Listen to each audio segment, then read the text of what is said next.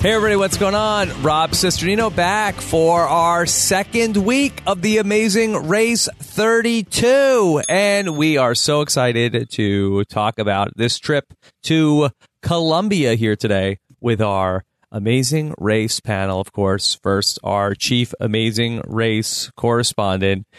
Her future is so bright that she has to wear shades. Here is Jessica Leese. Jess, how are you?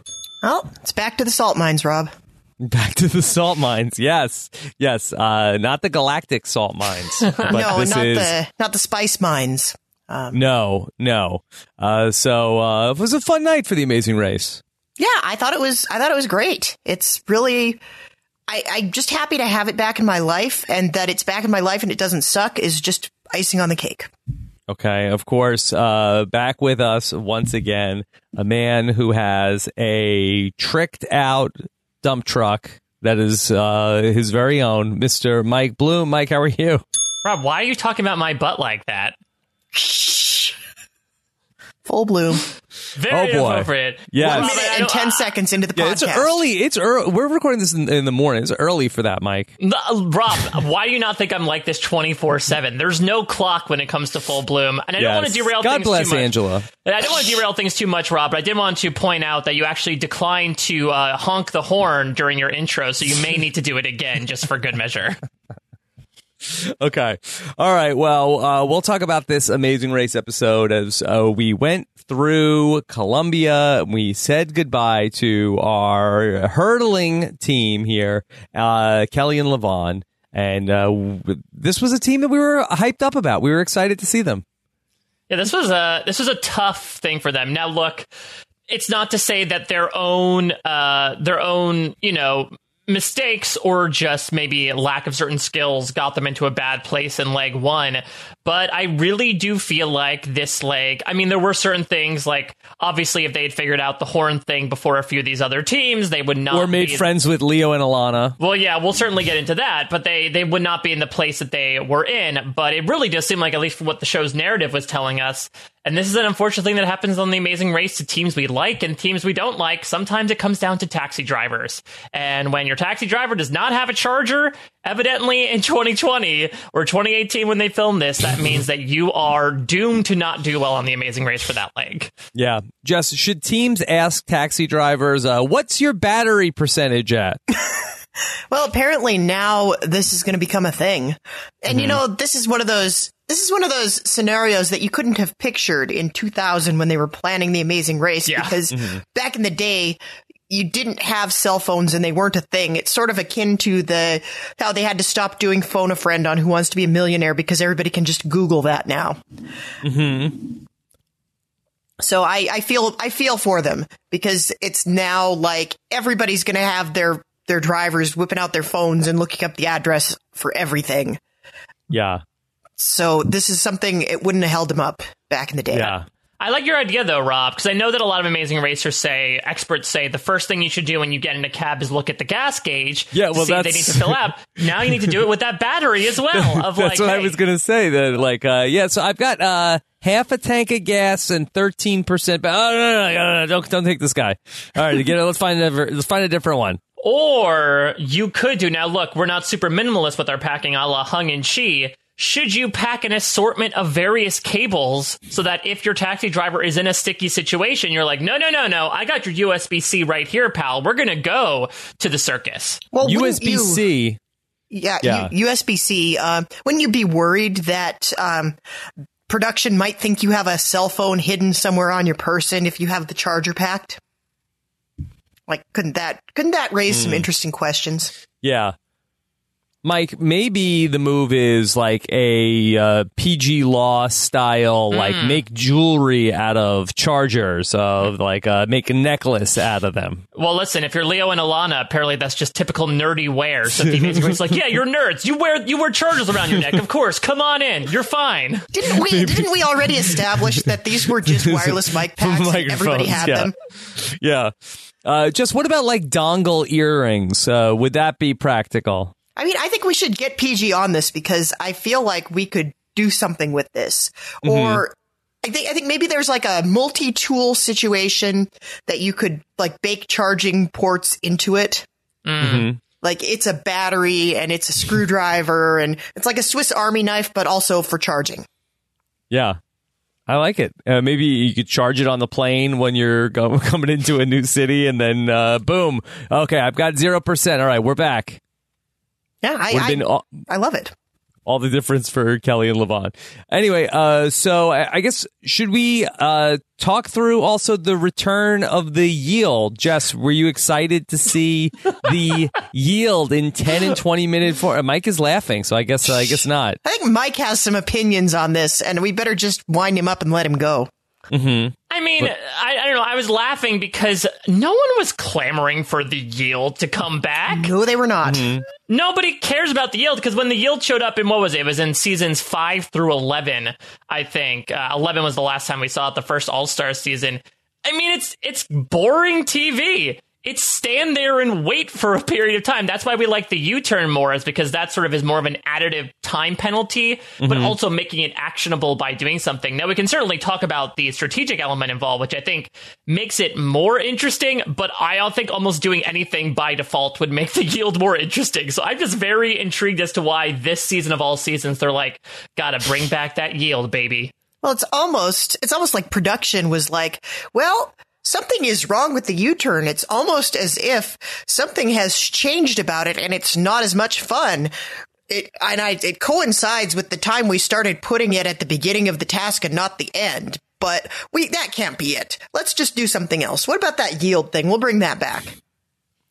Just, did it work the same way in its initial run with an hourglass that you would have to carry on your person that you played? No, it didn't. It was basically, it worked just like the U-turn. You'd get to the board and then you could say, somebody behind me has to wait. And then the hourglass was at the yield station and they'd have to flip over the hourglass and just stand around being terrible television. I mean, sometimes it was okay. Like when Colin and Christy got yielded in season 5, that was good television because they spent the entire yield just seething about it. And that was entertaining. But for the most part, people standing around doing nothing, not great television. So that was why it went away. There was one way I thought I've seen it work really well in Amazing Race Australia, where we kind of saw a shade of this last season on the US version, where other teams, everybody got together and voted for who they wanted to yield. And they did like a secret ballot. And then it was like, okay, somewhere on the course, this leg, this team that everybody hates is going to get yielded. And that was okay. That was good television. And does it work the same way in this season, where do you have to say, like, if we would have seen at the end of the episode, if Kaylin and Haley wanted to yield Kelly and Levon, did they just need to put the hourglass on the thing, or did they need to like name the team that they were going to be yielding? I would say it's probably very much like the U-turn, because we've seen the racers look at the camera and say, we are choosing not to yield anyone. So I think they would have to look at the camera and say, we are choosing to yield Kelly and Levon. They'd get their picture out of the thing and put it on the thing and then put the hourglass down. And so when Kelly and Levon got there, they'd have to flip over the hourglass. Yeah, I was confused because there was not one big board for pictures like we do with the U-turn. So I guess maybe you have to put their picture like on the hourglass and then put it on top of their balance and on top of the box. So people are like, wait, who is that? Who's that picture there? There was a panel underneath the yield sign. Yeah, I think I'm used to like the big placard instead of like maybe that's a budget thing though too, considering that our budgets this season maybe have gone a bit skimpy on the detours, at least in the first couple of legs. Well, we're allegedly seeing a U-turn next week, so they still have all the props. Double U-turn. Yes, double U-turn. Yes. Double U-turn plus. So I'm assuming then, because when the yield was first brought up, this was put on every single leg in season 5, and it was only used once, but people were like, great, we're going to put this on here. They can snipe at each other all the time, and nobody really used it because, again, the Amazing Race is much more so about, like, focus on your own work instead of looking over at your neighbors.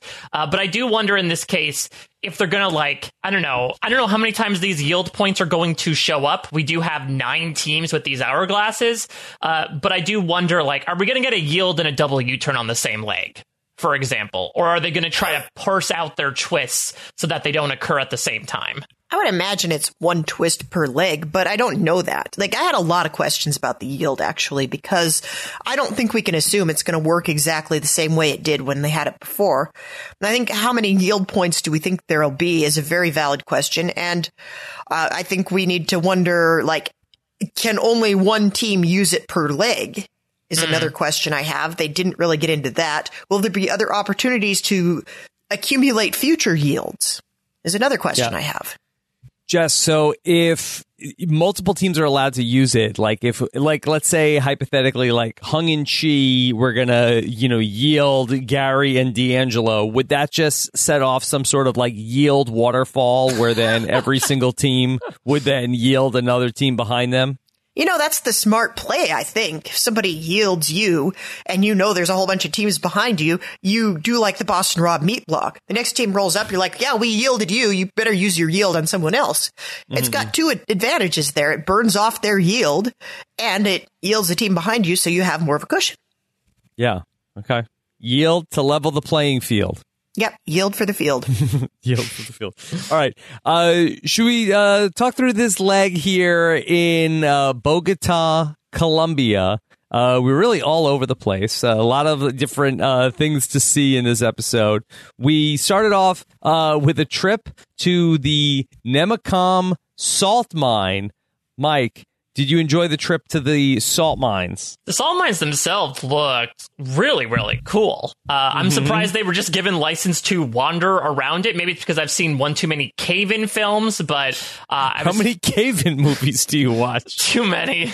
It's a whole genre, isn't it, Mike? It's a whole genre. It really is. I wanted a deep dive after the whole Thailand cave incident from a couple of years ago. Wow, I thought this was just a joke. Do you really watch a lot of cave-in movies? I did for a portion of time, okay? But that's neither here nor there. Anxiety is a bitch. But I think that, I like the activity. There was something associated with it. I like the fact that they got to sleep in the salt mines together. I thought that must have been like a really cool thing. Why didn't we see more from the sleepover? Who was snoring? Who stayed up late? Who was, taking somebody's underwear and putting it in the freezer?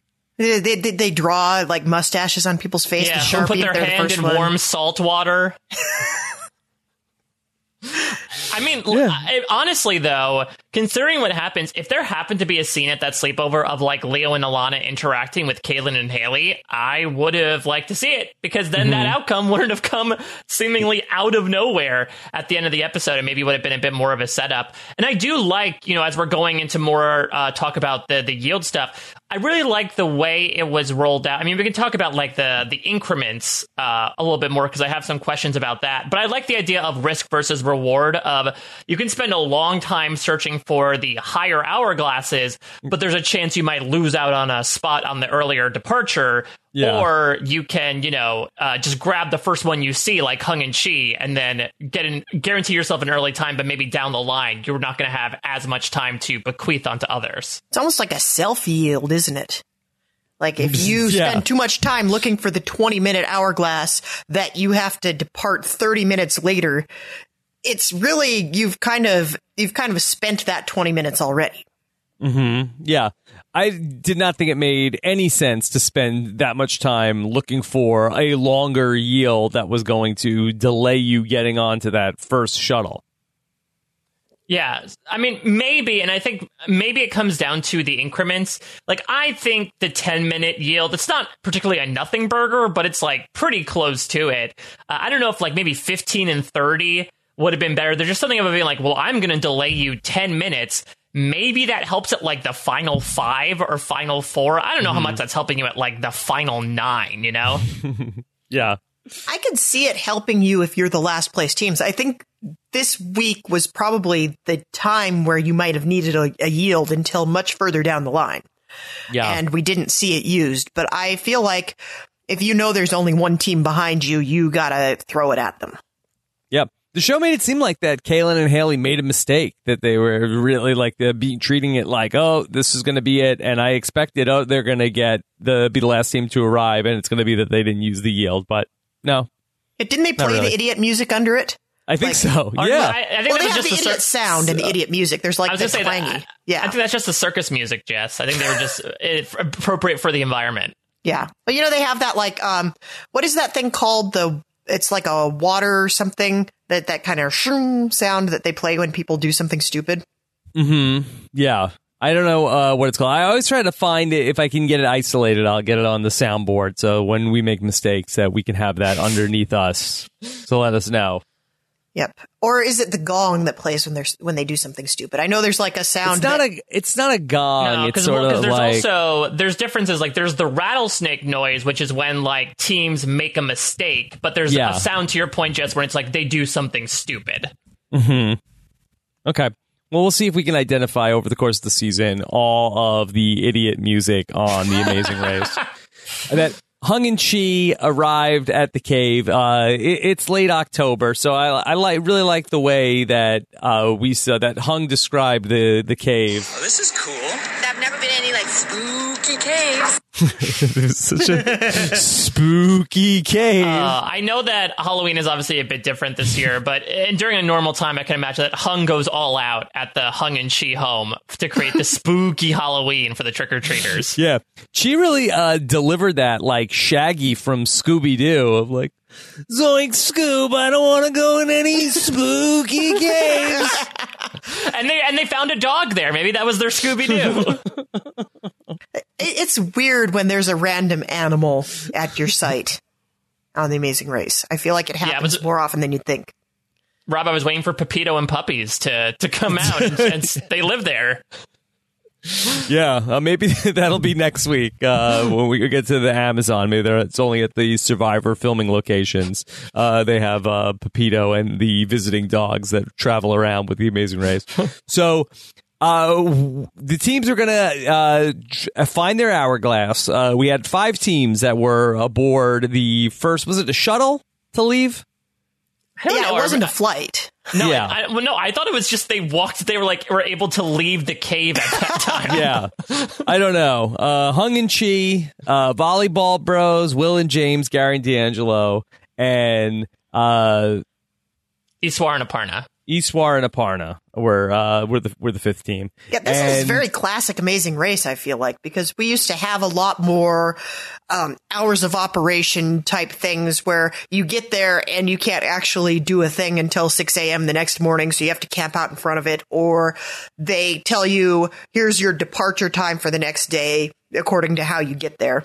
And I guess that really is the first true back to basics moment we've seen this season. All right, the teams were going to head off to a temple, which is unpronounceable for me. Phil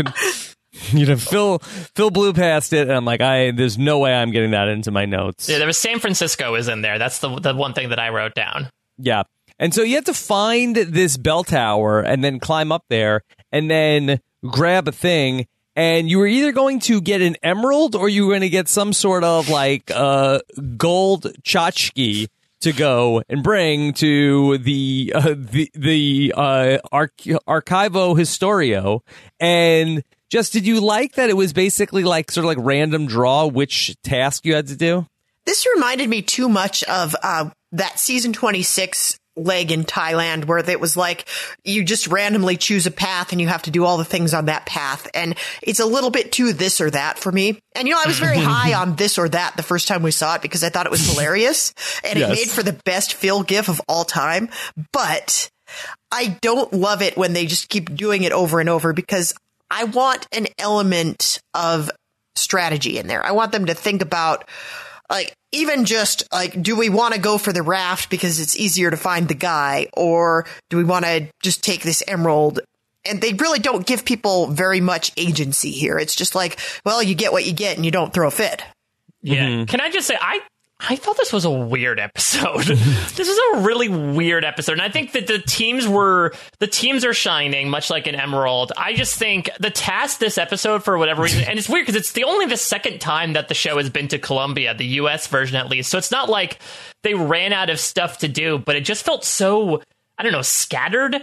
to me, and it showed here where, we get the weird stuff with the yield, and now we get like, all right, pick something out of a box and go find, the shady emerald dealers who are just crowded in a circle in the town square, or go find this poor bearded man, this Professor Tim, who's going to be like, well, actually, this is a fake. Just kidding. Here's your clue. Yeah, I think it was Brendan Fitzpatrick who made the joke about it was George R.R. Martin not finishing his book. And then I was going to say it was Amazing Randy, and that was like a really poorly timed joke. Yeah. Mike, do you feel like that when you say that sort of like disjointed, like do you want to see more of like a through line in these Amazing Races? Because I guess that I don't have sort of like the refined Amazing Race palette that both of you have, where I didn't notice anything that seemed off. It just seemed like, obviously, like you said, Rob, I think they explored a lot, Bogota, but for some reason to me, it just felt like, I don't know, the tasks themselves did not seem particularly unique to the culture. I guess that's more what I'm saying. Of like, we've seen a decorate a car task before. We've seen, maybe the circus stuff was a bit unique, but we've seen, a balance challenge before. We've seen a deliver this to, and I know that there's only a handful of Amazing Race tasks you can do as just like a general bucket, but it didn't necessarily feel like this is Colombia to me, whereas even last episode, I felt like the Trinidad and Tobago stuff, I very much felt that culture there. I mean, that was not the average trip to Colombia of hang out in the salt mine, go find an emerald, flip it in the town square, go to a circus, and then trick out somebody's dump truck. Well, that sounds like a basic day in Colombia. I will say, I think you're right about that, Mike, especially when you contrast it with the last time they were in Colombia, where, they played Tejo and they went to the marketplace and looked at the crafts. Tejo! But, I thought it was really, the actual types of tasks were kind of phoned in, especially considering like there are circuses pretty much everywhere. And they even did emeralds on the last Columbia leg that this show has done. So it did seem in that regard a little flat. And I would have wanted to see more of the city. Like this one random town square didn't even actually seem like the main touristy square. To that point about maybe I'll wait to like jazz up the test. Do you think that indeed George T.A.R. Martin should there have been fakes? Could a risk with taking the gold raft would have been like, it's an easier path, but there are, possible forgeries that you have to look out for. And so they'd actually have to send them back to get a new one. Well, that's interesting. That turns it into a proper detour because we're 2 legs in. We haven't seen a detour yet. I assume we're getting one next week because there's a double U-turn, but that would give it a little bit more finesse. And I think one of the things they're concerned about, I think the reason we're seeing fewer detours is they're worried about having to set up an entire task that nobody does. Right. Mm-hmm. And I wonder if that maybe gave it too much of a risk, or maybe it just didn't even occur to them until George R.R. Martin said, this is a fake, and then like tried to fake out the Volley Bros. This belongs in a museum. I would love to see him like also break it. Like, what is this? Do you think that maybe that go and find the emerald flippers and deliver the gold statue to the historian, just like the tasks were too similar to be potential detours? So, okay, let's just randomize it. I think that's probably fair. And I think they were really struggling to find an emerald related task. And that is that's one of the things Columbia wants you to associate with it, because Columbia is coming back from a very long stretch of bad PR. And they're trying to think of things like, we have emeralds. We have a really cool culture. We decorate dump trucks. We have Shakira. That's really the top 3. Yeah. It's one of those things. I think maybe when Amazing Race goes to a new country, or when they go to a country they haven't been to very much, a lot of times the country tells them some of the things they want to highlight. And Columbia, in this case, might have been, we want to be known as the world's #1 producer of emeralds, so you need to hammer home the emerald thing. Yes, and please do not visit the cocaine fields. Please steer away from there. We do not want to highlight that. I did also notice, maybe it's because like I have a special eye to it considering what we've seen from Tough as Nails. Lots of shots of Phil like holding up stones this episode between the salt and the emeralds. Maybe I'm just so used to like, I don't know, the pea gravel and the rock gravel now. I know this was filmed beforehand, but this felt very Tough as Nails for Phil to do that. Where he got the idea. Also, the more that we keep talking about, like we got to showcase the emeralds, and people want to see they got to visit go get an emerald. That I keep hearing Emerald Lagasse, and I just wonder if Michelle and Victoria, if they would have spotted him, would have been so excited after spotting Wolfgang Puck, as we talked about on this week's episode of the Tar Pits. Is that a true auto yield? Is you slowing yourself down by talking with a celebrity chef for 10 minutes? It's a challenge. It's like, how long can you keep the celebrity chef there before he walks away? Mm-hmm. Yeah. So Chef Rodeo, just try to keep him on for as long as you can. I would love to see Emerald Lagasse in Colombia in the middle of the square. Like, we got to find Emerald. Let's see. Well, he could be the greeter on the mat with Phil, where Phil's like, "All right, you're team number 1." Bam. Well, and then your last team to arrive. Bam! You've been eliminated from the race. I think that would beat that big, like, whip-cracking gaucho guy from an earlier season as, like, the best pit stop greeter, or Phil's dad is Emerald Lagasse in Colombia. All right, Emerald, we'd love to use you. Small caveat, can you get on a flight to Colombia? Okay. We'll see. Can you go to LAX? Wolfgang's already there. Can you just... actually, Emerald, hold on. We have Wolfgang Puck on the other line. Oh, you are interested. Oh, okay. Okay. Yeah, sorry, false alarm, dude. We just ran into Wolfgang Puck at LAX. I mean, we could just ask it. Okay, all right, you're in? Okay, good. All right, we'll see you in Bogota. He said no in every way, shape, or form? Absolutely not? Okay, sorry, Wolfgang. Well, what if Emerald and Wolfgang are like the alternate team? No, they're going to pair them up? I thought they were sort of like Professor X and Magneto. Tell me you wouldn't want to see that team, Rob. I just have an image now of Emerald in like a cell without spice and Wolfgang Puck meeting with him and they're playing chess together. But the chess pieces are like salt and pepper shakers. They're salt and pepper shakers. How did we get here? God. How did we get here? The C is for cooking now in the MCU. All right. Let's go back You come Bogota. for the Amazing Race analysis, you stay for the MCU fanfic. Yeah. Okay. Everybody has to go and take their trinkets to where they belong. I liked the volleyball team saying that they had to go find their dad. Yep. Yeah, a lot of beard humor amongst these guys. I mean, listen, I still think, to the point that we made last week, I still really can't tell one from the other, even though to the point this episode, and they've now divided up their tasks as to like who's going to do what. I still really can't tell who's Riley and who's Madison, but keep the beard jokes coming, because like they're good personalities. We could tell that's probably one of the largest reasons why they were brought onto the race. So like they know why they're there. They know why they're there. They end up bringing the little gold trinket to George T.A.R. Martin. And he's the one who says, like, this is a fake. Really faked them out, Jess, that they thought, like, wait, we have to go back? Wait, what? Yeah, you saw the beard stand up on end when they heard that. And I was a little shook myself. I was waiting for... this was like, oh, this task is actually going to be interesting. There's going to be a twist. I like Bazinga. it. Yeah. You got pastored. Bogota. But I think that it would have been interesting. I mean, what was weird, though, is that he says, like, this is a fake, but here is your clue. Like, it's the weirdest thing. I'm like, well, you did a good job anyway, so you get clue. Usually it's a celebration, right? You did this thing. Congratulations, here's your clue. It's more so like a pity.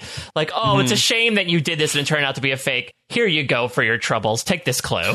Well, this guy, he clearly like he got shanghaied into it. Like maybe he lost a bet with his fellow bearded professors. Like, oh, you have to go adjudicate this stupid reality show task with these stupid Americans, and they're going to give you a prop thing, and you'd be like, yeah, I guess you brought me my stupid prop thing. Here's your stupid clue. Yeah. Justin, do you think that these people that they bring in, like, he's not a real professor, right? That he's an actor? He could be a professor. Sometimes they get real people. Either way, is he allowed to sort of like play jazz? Like is he improvising it's a fake, or does a producer say like, oh yeah, you could also like, if you want, you tell them it's fake and then just to mess with them? I think that was all him. I think the producers rolled with it because the producers were like, oh, I can't wait to see the reaction on somebody's face. And we didn't see him do that to everybody. He might have done it to everybody. Like, maybe he's like, oh, that line is great, but it only worked the one time. All right, Rodrigo, your prankster dreams are becoming a reality today. Yeah. And he's going to dine out on this story for weeks. He's going to be like, and then I told him it was a fake, and you should have seen the look on his face. And then the one guy, I don't know if it was Riley or Madison, one of those beard guys, then he was like, wait, what? And I was like, oh my God, you should see your face right now. It looks like mine because we have beards. And then I was like, here's the clue. And they were like, okay, thank you. You bring up a good point, though, Jess. We did not see any other fake outs. So maybe maybe he actually felt bad after what happened with Riley and Madison. He's like, I have a heart. Maybe I shouldn't be. I have tenure. I shouldn't be doing this. Or the producer was like, yeah, don't do that again. Stop. Yeah, you really upset those guys. Yeah, that makes no sense. Well, you're confusing people. You're sending them back to the bell tower. They don't need to go back to the bell tower, Rodrigo.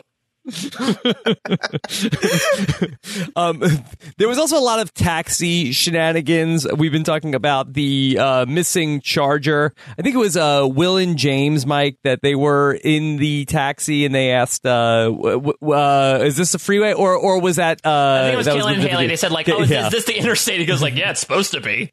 Yeah, he says in theory, it's the freeway. I mean, Will and James brought up a good point, though, Rob. I mean, as a Californian, is this just like, how do you feel when you're out of California and you're in traffic? Does it get more aggravating or less aggravating, considering that's the status quo? Yeah, I don't think anything's as bad as being on the 101 to the 405. I'm just like, get out of here. The Colombians?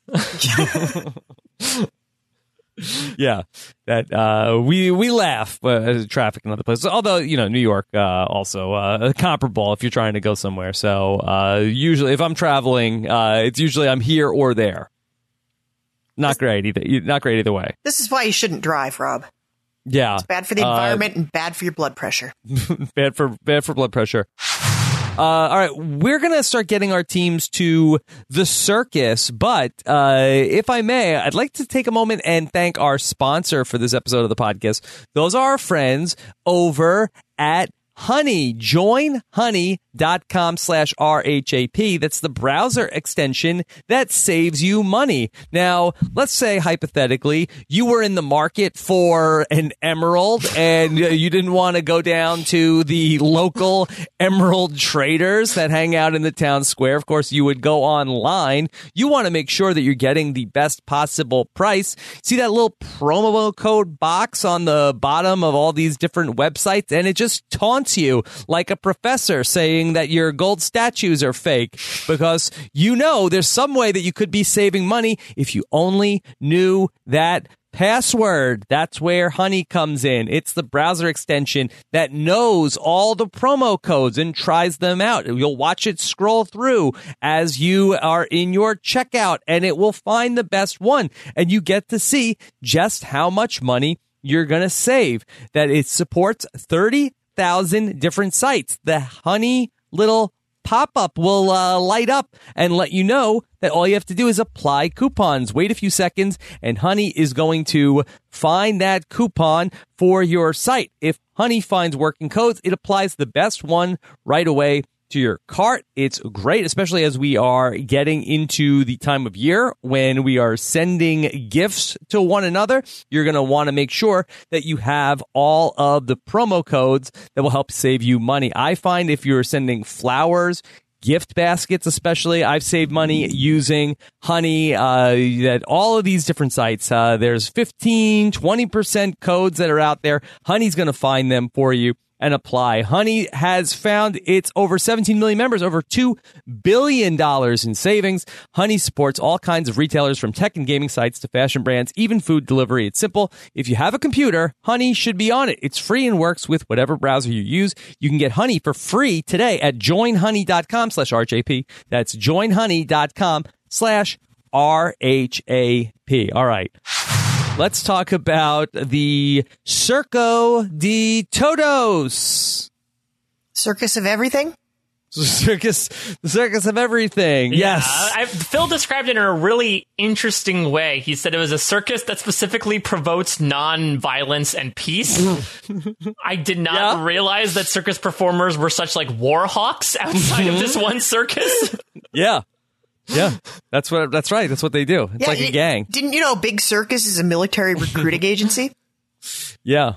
That's they're like a army that goes from city to city, and they just like beat up on the smaller circuses and then just assimilate them. So I'm not sure. I mean, I guess the only thing I could think of is, I don't know, maybe there's a lot of like physical pain inflicted upon clowns. Do they instead not indulge in those activities? I don't know. I'm not a big clown guy, famously, Mike. Yeah. Well, so what did you think then when you saw? Because like they didn't go full clown. They did put them in the weird outfits that Hung decided to keep on for the rest of the afternoon for some reason, and the makeup. Mm-hmm. But like, were you unnerved at all by the makeup that they had to put on? You know, it's really the caked on white makeup and the hair. I think that this was like not necessarily full clown. This was like quarter clown. All right, yeah. So I guess we're sort of gauging the steps of clown by the preparatory process. Maybe that's the thing as well, is that, these clowns are... I guess, though, for promoting nonviolence and peace, to have something called the Wheel of Death, I feel like is very counterintuitive to your message. Well, Mike, it's a testament to the cyclical nature of life. Mm-hmm. Wow, so Dharma-like for this for the Circo de Todo. Yeah. Yeah, I mean, Amazing Race tasks are a flat circle that you have to get in and get rolled on. Mm-hmm. Yeah. What is the death part of the Wheel of Death? Will you fall out and get run over? I mean, I think maybe the Wheel of Death goes on something else. Like this is just like the part where they train you to be in it, and then they put you in something else, like, or maybe they set it on fire or something, and they just decided that was a little much for this task. Or maybe you're meant to accidentally kill others by running them over because you're essentially you're operating a giant wheel. Yeah, way to promote peace and violence there. Mm-hmm. Yeah, peace and nonviolence. Piece of nonviolence. All right. So after you did the Wheel of Death, then you would have to go and walk the tightrope and carry your bottle of wine across. Mike, could you have done this? I think I could have. I think that what it comes down to is the heights of it all, which we saw. We talked about this actually on Tar Pits, that someone like Alana said, you know what, if there's one thing, why did it have to be heights, to make another Indiana Jones reference? And it turns out that she faced it because, sort of like what happened with Gary and D'Angelo last week, they got tricked by the roadblock clue. They thought it was just going to be, okay, clowning around. There was nothing about getting on the tightrope.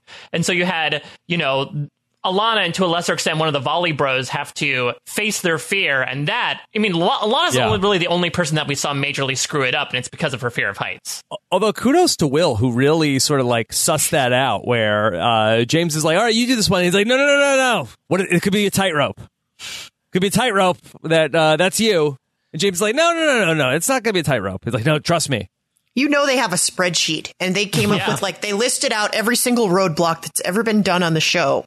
And they decided, well, who would do this? If it was a tightrope, who would it be? Yeah, but it's a tightrope and it's a spinning wheel. And this is a problem because Will said he would do the spinning wheel and James said he would do the tightrope. And so now it's like they're flipping a coin. This is what hung them up, I'm sure. Yeah, I mean, yes. I think this is sort of like, we're sort of seeing what happens when you have two, not just one devoted super fans on a team, is because I think they very much have an idea in each of their heads of like, okay, I know the race, this is what's going to happen. And so you could I don't think it's trouble in paradise for these two, but I think of all the teams, they're the ones that we have seen bicker the most. And I think it's because they're both so sure about their fandom in The Amazing Race that they are being very vocal about it. And this task would have really screwed the alternate universe know-it-alls, because when they say, who likes to clown around, I would have said, I want nothing to do with clowns. And Stephen Fishback would be like, well, I went to clown college, and so, okay. I forget if it's clown college or mime college. And I'm not making a Yale joke. I think it was mime. Yeah. I was going to say, don't make a Yale joke here, Rob. Yeah, but then I don't know how I don't think Steven would have been great on the Wheel of Death or the tightrope. It would have been good television, Rob. Mm-hmm. Yeah. And well, I think he would have been struggling with the tightrope because he would just think about the concussion he would get if he fell off. Yeah, I think that would be. Although carrying the wine, I could see him being good at. No, that's true. All of his years of experience in the Wine and Cheese Alliance, bringing peace and prosperity to the world by bringing them wine. Mm-hmm. Are we sad that the wine in glasses were not breakable? That they were very clearly like plastic props? I don't think you want a bunch of broken glass on your circus. That's true, especially falling from above. Yeah, it's a problem. And honestly, this was not a hard task. I was waiting for the stakes to be upped. And I think this is my problem with most of the leg. I was just waiting for something difficult to happen. And when you walked on the tightrope, you had the umbrella, which was actually like a disguised rope that you could hold on to keep yourself balanced. So that was not actually terribly difficult. Have you done this before, Jess? I have not done this one before. I don't know. You haven't done like a slack line or something? I think the closest I've come... Do it all day long at work. It's true. I think the closest I've come is taking my 3-year-old to gymnastics and helping him walk across a balance beam. Yeah. But you don't have a live band playing can-can music below you while you're doing that. No, but you also don't have the sad trombone music whenever the... Yeah, we didn't get to see that much of the sad trombone, but it was there for Alana when she was going to be doing her task. I mean, it would have been heavily disappointing if they didn't have that, right? Like, you have a live trombone there. It has to happen. That's the whole reason you have them. And honestly, I got to give a shout out, the strangest shout out ever, to Chris Underwood for bringing the idea of the ham horn app to the podcast. And remember, he came on with his air horn. Yeah. And it turns out that app actually also has a sad trombone button. So, all right. So if we don't have the idiot sound effect, we'll just play the sad trombone.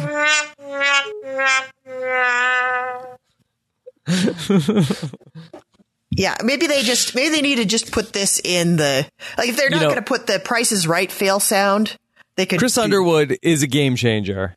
Like it or not, everybody. He did the best with the hand he was dealt, which is all we can hope for. Broke the mold. I would also say, I think now in The Amazing Race, whenever a team screws up a task, they should cut literally to the video footage from the circus of that one guy playing the trombone. Just use the archival video. So basically, you want to have sort of like the equivalent of like GIFs, like in The Amazing Race. We're just going to cut to footage of things. I want The Amazing Race prevents Rowan and Martin's laughing, where I want like interstitials of them cutting to the sad trombone player or like various greeters throughout. Bring Emerald in there. I got a better idea, Mike. I can do you one better. They just need to bring that guy with them.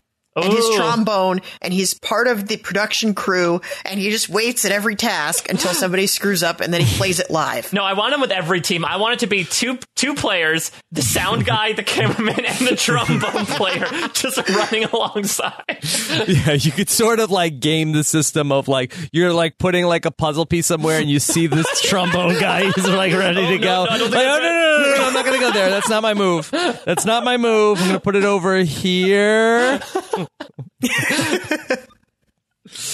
Okay, so we got to see the teams walk the tightrope. It was really only Alana was the only person that had any trouble. We didn't see anybody else drop anything. I did think that D'Angelo Williams had a very funny episode where he talked about how the red lipstick was not his color, which was a good line. And then when he got across the tightrope the first time, he really was not happy to find out that, he was only halfway done. He had to go back with the glasses. Yeah. I mean, again, I said this last week, but I'll continue. I think D'Angelo and Gary, particularly D'Angelo, might be one of my favorite characters of the season so far. He is just so damn funny, reacting to everything, and to have him specifically be the person that had to sit in the clown makeup for the rest of the leg was particularly hilarious.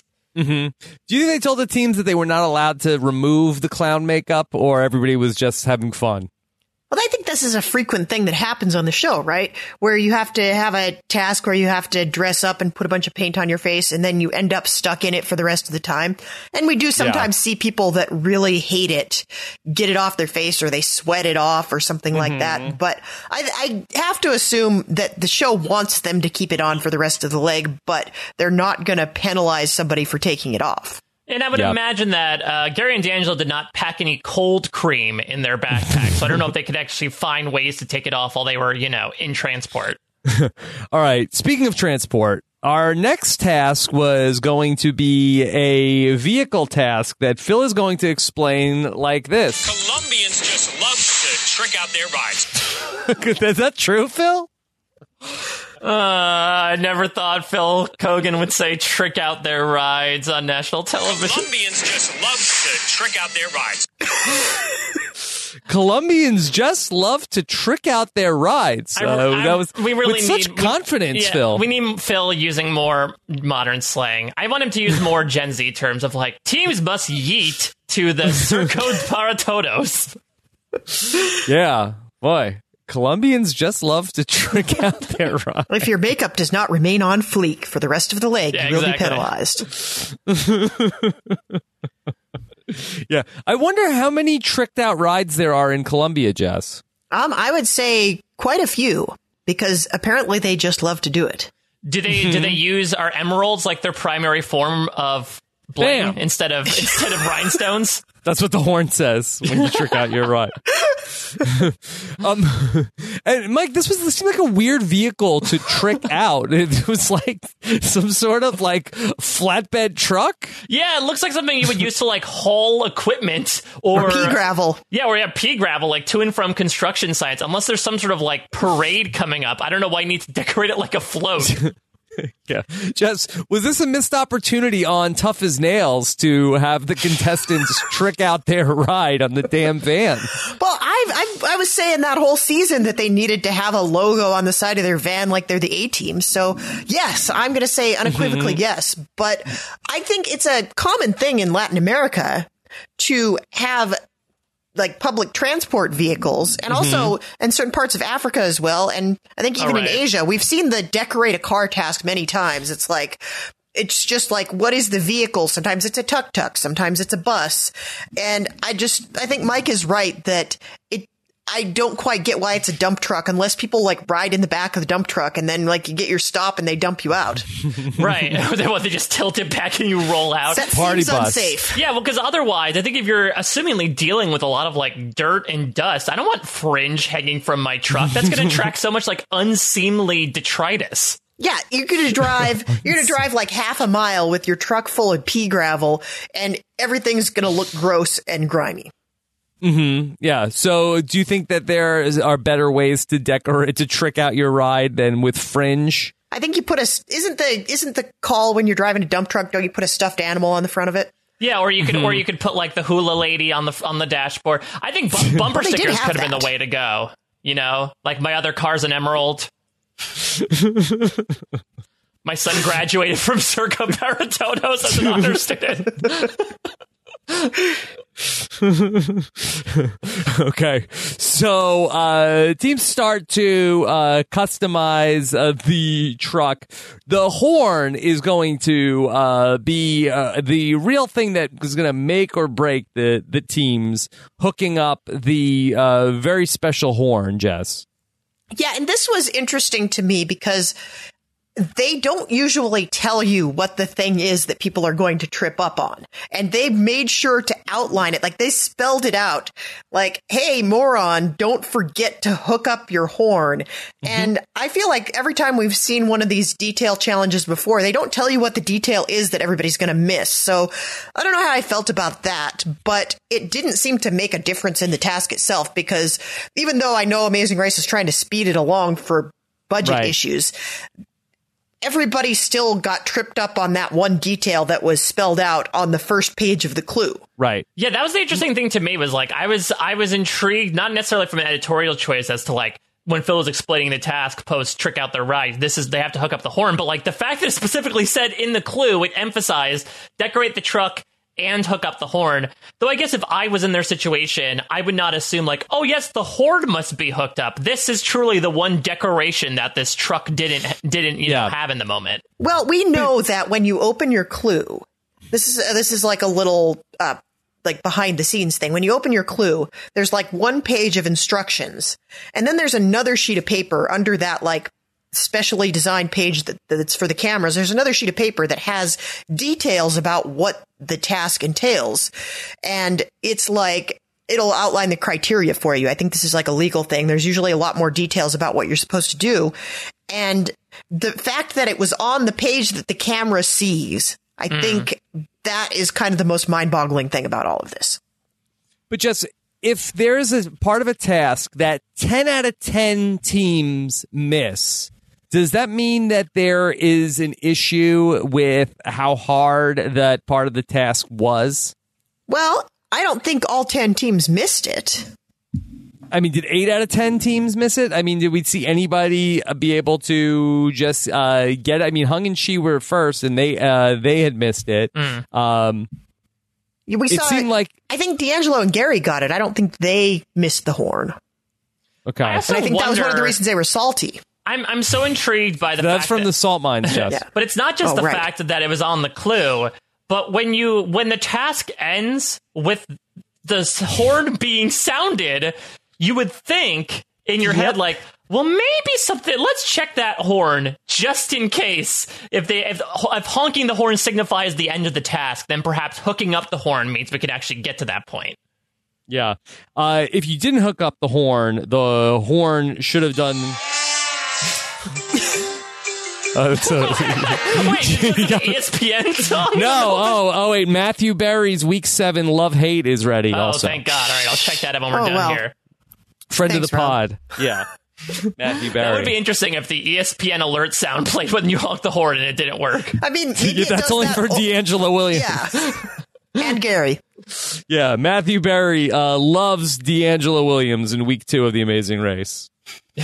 Well, I think that, so it's interesting. And look, I could also, Will and James have talked about this as well. Like, I could imagine that the keep on racing aspect compartmentalized with the high altitude of it all. This might be the earliest onset of like the typical Amazing Race fatigue that we usually see, where I'm assuming a lot of people were yelling at their screens like, it's the horn, people, what about the horn? But I do feel like as soon as leg 2, people's brains have started to turn to mush. And so it can make sense as to why everyone just blanks so much on the horn.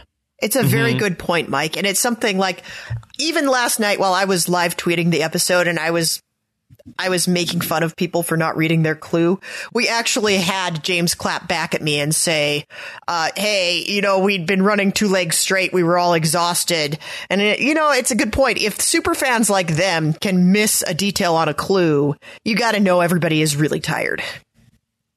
So the horn was a big problem, even with the horn being honked at the end of the leg. And we saw Leo and Alana, they had their first problem was that they had not hooked up some fringe on the back of the truck. Oh, I was going to say, you were talking about like, oh, every team missed it. Leo and Alana were super observant and we're like, oh my God, they're looking at the horn. Perfect. Those idiots. They spoke so loudly. Let's hook it up.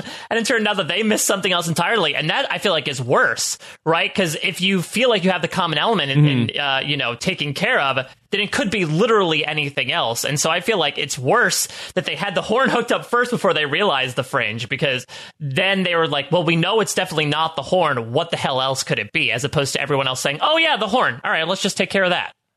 Yeah, this is like the opposite of the reading your clue thing, where you get so up in your head about the one detail that's on the clue that you miss the forest for the trees. Yeah.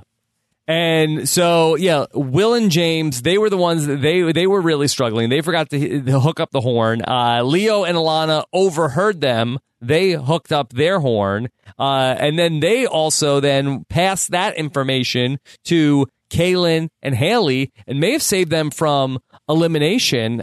So that was a really like game-changing moment of Leo and Alana overhearing Will and James talking about the horn. Yeah, so let's talk about that, because it's interesting for a number of reasons. And I guess, I do want to bring to light some comments that, we're recording this less than a little over 12 hours after the episode is aired, but there's already been some discourse online about the fact that you look at those bottom three teams and Leo and Alana chose to help out the one white team over the two black teams. I would encourage everybody to go to Leo's Twitter at Leo B. Folsom, Folsom, because he did sort of put out like a Twitter statement about it where he essentially said, like, it was done out of our bond with them. We felt comfortable with them, as they said on the show. But he admitted that, there is implicit bias in there as well, that, oftentimes the people you are most comfortable with are the ones that you most closely associate with yourself. And so you could understand why, from an outsider's perspective, it would be like, well, they're helping the one white team and they're spurring the other two black teams. That's not good. And again, Leo and Alana have acknowledged as such that it is not a good look and it speaks to their implicit bias.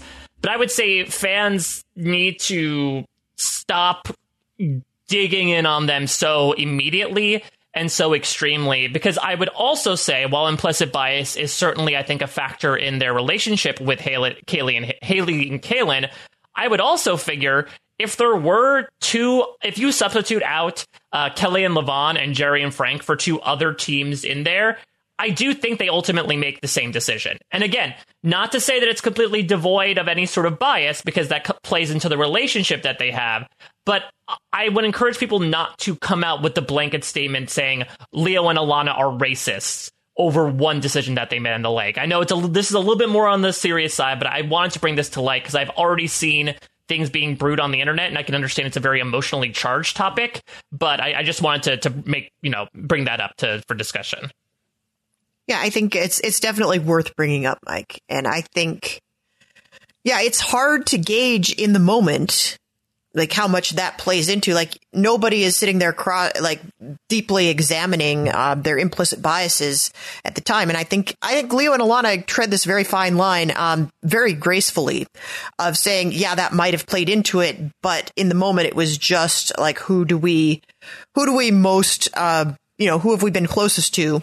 And who are we going to help? And I would also encourage everybody to look at the strategy of it all, too.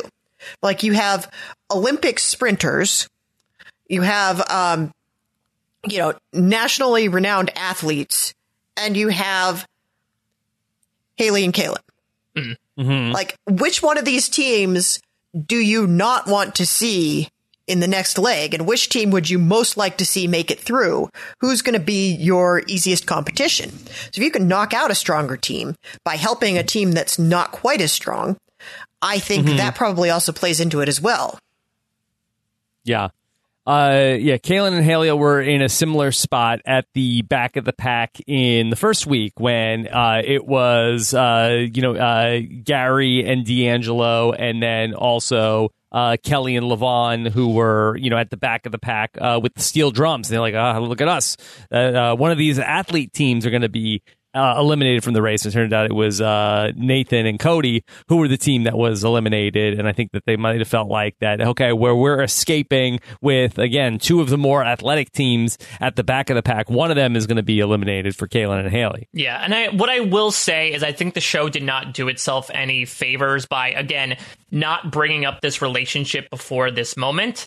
Because it all of a sudden popped up out of nowhere that you hear Leo and Alana in confessional being like, we like to have fun with the blondes, like we want to keep them around. When, to your point, Jess, not only was there strategy involved, but if this indeed was a relationship that was going to bear fruit, as we saw with this decision, I would have liked to see it, because now you can understand why people decide to raise red flags under some more suspicious circumstances. Yeah, and it's funny, we haven't seen any of that yet. I know we're only 2 legs in. We have a lot of people to keep track of, and there's a lot of action, but I think it really behooves the race to tell us who's getting along with whom so that when we see things like this happen, we're not blindsided by them, when we don't have to overanalyze it ourselves. So there's some of that, like we watch the bonus scenes because that's kind of our job to do that. And we've seen a little bit of teams like socializing, but I know it's not Survivor, and I know relationships are not as important on this show, but when they do play a role, I want that to be set up. I would love to have seen a scene at the beginning where, like we said, like the sleepover would have been a perfect place to put that in, or, just show them talking to each other and introducing themselves in the airport. I think that would have been all we needed to set that up. It's possible that didn't happen on camera, though. Yeah, That's true, too. But we could get that in a confessional, too. Yeah. Like, just show them running together and then have a voiceover of Leo and Alana saying, those are our best friends. Yeah. Yeah, I mean, even outside of this whole decision that was made, when we heard early on the episode about the yield stuff, James and Will did say, like, oh, I think this is going to really jumpstart making alliances early on. And we really didn't have that in this episode outside of the first 5 teams being like, hey, let's work together. But I wonder if that is foreshadowing for maybe as soon as next week with the double U-turn, we are going to see much more concrete bonds. This might be the most strategic season of The Amazing Race yet, because there are so many things being thrown in there now where you can like almost weaponize your relationships. Well, we like this team, so we're going to give them this or punish this other team. All right. The teams, it was very exciting at the end of the episode with teams, 8, 9, and 10 seemingly all bunched up. Just, did you feel like that based on your edit viewing expertise that it was as close as it seemed? It kind of didn't seem that close. I think it's really hard to convey closeness. I always get fooled. Yeah, I know you do, Rob. You're not sitting there saying, this is a fake. Oh, Rob. I'm such an Amazing Race rube, not an emerald. Yeah, I would say I think it's really hard when you show the teams leaving the task and then there's another team that's like still in the middle of the task. It's hard to put that story together and to edit that in a way that makes it seem like it's going to be close. And, there's only one way they do that, and they do it the same way every time. So it's, they show a team leaving and the other team's like, we got to finish this right away. And then however long it took them, they finish right away. And then everybody's in cars in traffic like, oh my gosh, it could be any of us. We got to run to the mat. I think once you've seen that there's one team left at the task, 95% of the time, that's the team that's going home. Yeah, it's interesting, though, because, you talk about, the advantage that Kaylin and Haley received didn't help them, maybe help them from a marginal perspective, considering that Kelly and Levon and Jerry and Frank also overheard that what Leo and Alana said. So it may have put them in 8th place, but I feel like the other 2 teams were not that far behind, at least from the truck perspective, because they're like, oh yeah, horn, okay, let's just do that then. Yeah, it doesn't seem like that was a deciding factor at all. I think it was just a drama factor. Well, when Kaylin and Haley got to the mat, Phil was very quick to bring up, I heard you got a very big hint from Leo and Alana. Yeah, I guess, like you said, I think that was to create drama. Hopefully it wasn't to like dunk on them of like, well, you're only here because Leo and Alana tipped you off. Yeah. I don't know. I feel like you can tell when Phil is having fun messing with people. And can I just say, I thought Phil was super phoning it in this leg. It was... No, you cannot. You can really tell when Phil is excited to be there and when he is not. And this is pre-tough as nails. What do you think it was? I think he seemed like he was very tired. I think the lack of pit stop was getting to him too. But yeah, like in the middle of the pack, he's just like, I'm really excited to tell you that you're team number 5, and really kind of didn't care. This was before we got the, super lit, tough as nails Phil. I think he needed a new project to really get him back on track. Should they have put in more flips from the soccer player greeter and or D'Angelo Williams? Yeah, look at that. I mean, everybody's impressed by that. Yeah, it was impressive. I thought that Jerry and Frank shows up, that, Phil also was, letting them know, like, oh, very close, guys. You almost blew it. Yeah. I will also say, Look, again, I'm a big fan of this cast.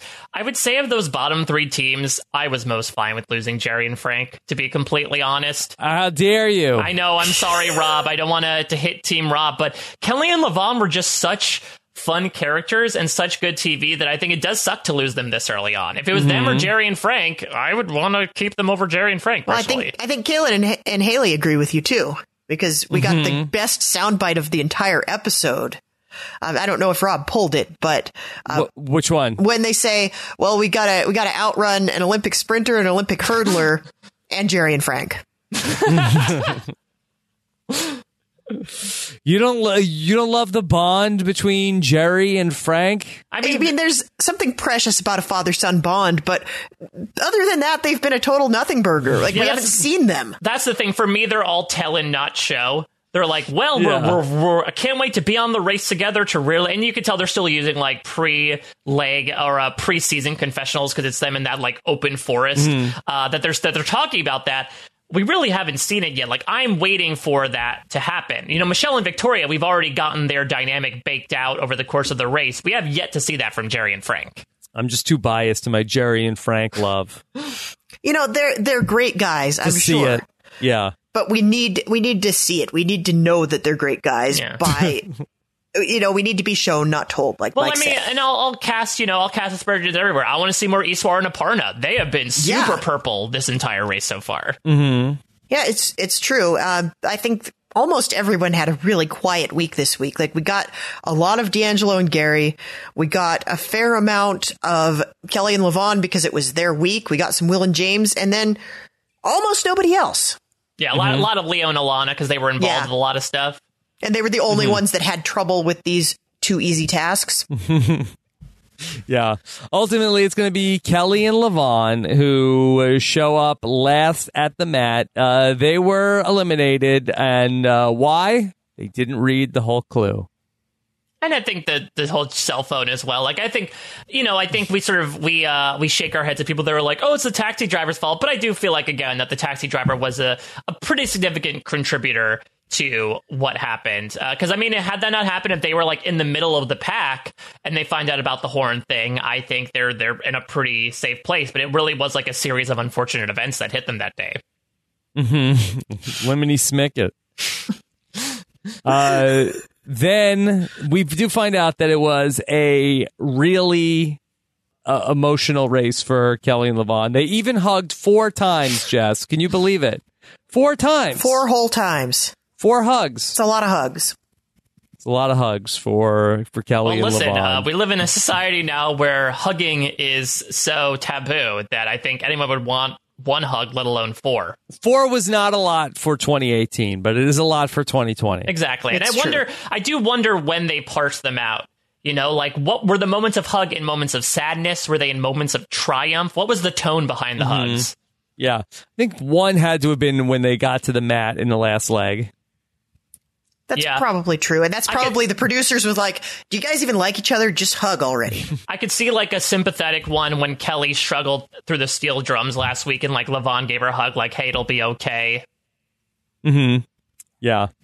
So 4 times for Kelly and Levon. And Jess, can't wait to hear how many hugs they've had since. I will certainly ask them that. I mean, I did like, they have noted on social media that their love language is not hugs. I mean, just to borrow from another show this week. I was going to say, that's a very popular concept as of late.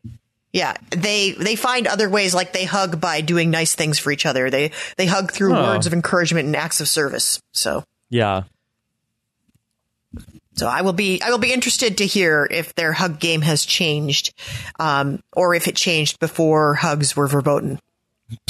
Yeah.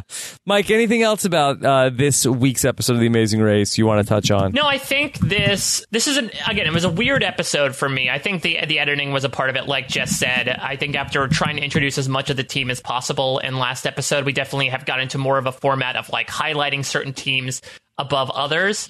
I am excited for next week, though, Because Rob Yes. Cesternino, for the first time in 17 years, we are going to the Amazon for you. On CBS, yes. So very excited about that. And don't worry, next week I'll be able to talk you through. This is like when they go to a place that Jess has visited and she knows everything about that. I will be able to tell you everything you need to know about the Amazon rainforest. Well, specifically, I apparently one of Willard James loses their machete. Oh boy, big mistake. You don't want to do that. How's he going to make sandals now? Yeah. So, yeah, very excited to see all of the native Amazonians that I left behind once again. Rob's going to be like, hey, I know that guy. Yeah. So, very, very exciting. We'll see if they end up going to some of the same haunts that CBS was filming at back in 2002. Well, I think a good amount of it is burned down. So I think that, from Butch. I mean, it was a very small area. Right, but I mean, if you're talking about specific landmarks, I think part of that got encapsulated in a fire back in November of 2002 or 3. Right. They're like, oh, this is the Butch Lockley Memorial. Yeah, it's And if Butch didn't get it, Scorched Bolsonaro earth. certainly did. Yeah, well, it's like when they went to Freddie Mercury's house and they thought it was like a pile of rubble. They're like, oh, go to the Jacare camp. It's like, oh, this is it, the pile of cinders. Yeah. I got a birthday text message from Butch Lockley this week. Oh, that's Ooh. sweet. Did Yes. he sign off with "Believe in yourself"? He did not. Aw. He did not. But very nice to always hear from Butch. Can and you we'll see ask if him if been he's watching. Yeah, ask him if he's watching Amazing Race, if he wants to come on next week. I think he would. But I don't know if he has any insight on the Amazing Race. Maybe just he'll be our Amazon expert, as it were. But I mean, I think any other stuff that we have to talk about the episode, I think we can reserve for our second podcast this week. Yes. Any Okay. cleanup we do. All right. Jess, could you give us a tease for the Tar Pits this week? Well, we're having a very special guest on the Tar Pits this week. We are welcoming from seasons 28 and 31 of The Amazing Race, Mr. Corey Cool will be joining us. Who has also been to Columbia. That's right. Yes. We have our very own Columbia expert, and I have crafted a trivia quiz about Colombian culture to inflict upon them, which I'm sure it's going to be like going to school. And I don't know what else fun we're going to have planned. I'm sure Mike's got something cooking, and we'll have a great time breaking down the user feedback. We're going to play the exit interview that I'm about to go into in just a few minutes. Yeah. Yeah. And I think Okay. that being said, if you all have any games or segments that you want us to use, we might bring some Steel Pan stuff back in. I've been talking with Will from America. Was it Rob? Ooh. Amazing Race at robhasawebsite.com is the email address? That's the email address to send in your questions. That I am going to be attending my brother's wedding and then traveling back home over this weekend. So I will not be a part of this week's Tar Pits, but I can't wait to listen. I had a lot of fun on the first Tar Pits episode from the season. Yeah, It was a really good time. I think it's still evergreen as well, even though we were talking about the first episode. There was a lot of miscellaneous stuff that we got into, so I encourage people to check it out. They should be coming out over the weekend, so it'll serve as like a midpoint between the Wednesdays that Amazing Race airs. And also, we didn't bring this up on our very first podcast, but the schedule has been clarified. Amazing Race will be on next Wednesday. It'll be on at 8 o'clock, and the Big Brother finale will be on from 9 to 11. So yes, despite the Big Brother finale, Amazing Race will still air on the 28th. Okay. All right. So be on the lookout for that. All right. Mike, where can people check out your exit interview and everything else going on? So my exit interview with Kelly and Levon will be up at parade.com. Should be up probably by the time you're listening to this on Thursday. I'm very excited to talk with them. Again, as I said, I'm super sad to have lost them this early on because they are such fun characters, but I'm sure they're going to have a lot of stuff to say about their two legs of the Amazing Race, so be sure to check that out, as well as my Big Brother exit interview for the fourth placer that's coming up as well. And then from a podcast perspective, Liana and I are finishing out the B&B with our own pair, our own Amazing Race S team, Kevin McLean and Nigel Bocanegra, stars from the class of 2020. And then over on post-show recaps, I know Jess and I are getting involved in the Star Trek stuff, so I will cede that plug to her. But Seeds, baby. Exactly. But Josh Wigler and I are still going down the hatch. And of course, we finished our big monolithic Avengers Endgame Brent Steele alongside Chappelle. So plenty of stuff going on this past week and more weeks to come. Okay. Jess, how about you? Well, I had a very busy week. For me, it's not a very busy week. Like if Mike was doing this stuff, he would not be very busy. But for me, it's a lot. Like as Mike mentioned, we are watching season 3 of Star Trek Discovery, and we are going to be breaking that all down over the weekend. Should be in your ear holes by Monday. Josh Wigler and I over on Post Show Recaps are covering both of the spin-off series of Walking Dead in a podcast we're calling Fear the Walking Dead World Beyond. One of these series is really quite surprisingly excellent this season, and one of them is really, really bad. And to find out which is which, you're going to have to tune in, or you could just watch them and have eyes. So that is a very busy time. I'm going to be talking with Kelly and Levon myself in just a little while, covering for Rob so he can go out and have fun. And I'm going to have a lot of questions for them. And that will air on the Tar Pits alongside all of our fun and games. All right. Lots of fun to reconnect about The Amazing Race this week. I feel like we're in full swing on The Amazing Race podcast. You can subscribe to our Amazing Race podcast. Head on over to robhasawebsite.com/TAR podcast to subscribe to The Amazing Race podcast only. And also, we appreciate your feedback and star ratings here at the start of a new season. So, I will be back with you to talk about Big Brother very shortly. We've got some other podcasts dropping over the weekend. We've been talking with T-Bird that just went up the other night with Katie Gallagher from Palau that people should check out. It was a lot of fun with T-Bird and with Katie. Thank you so much for listening. Take care, everybody. Have a good one. Bye.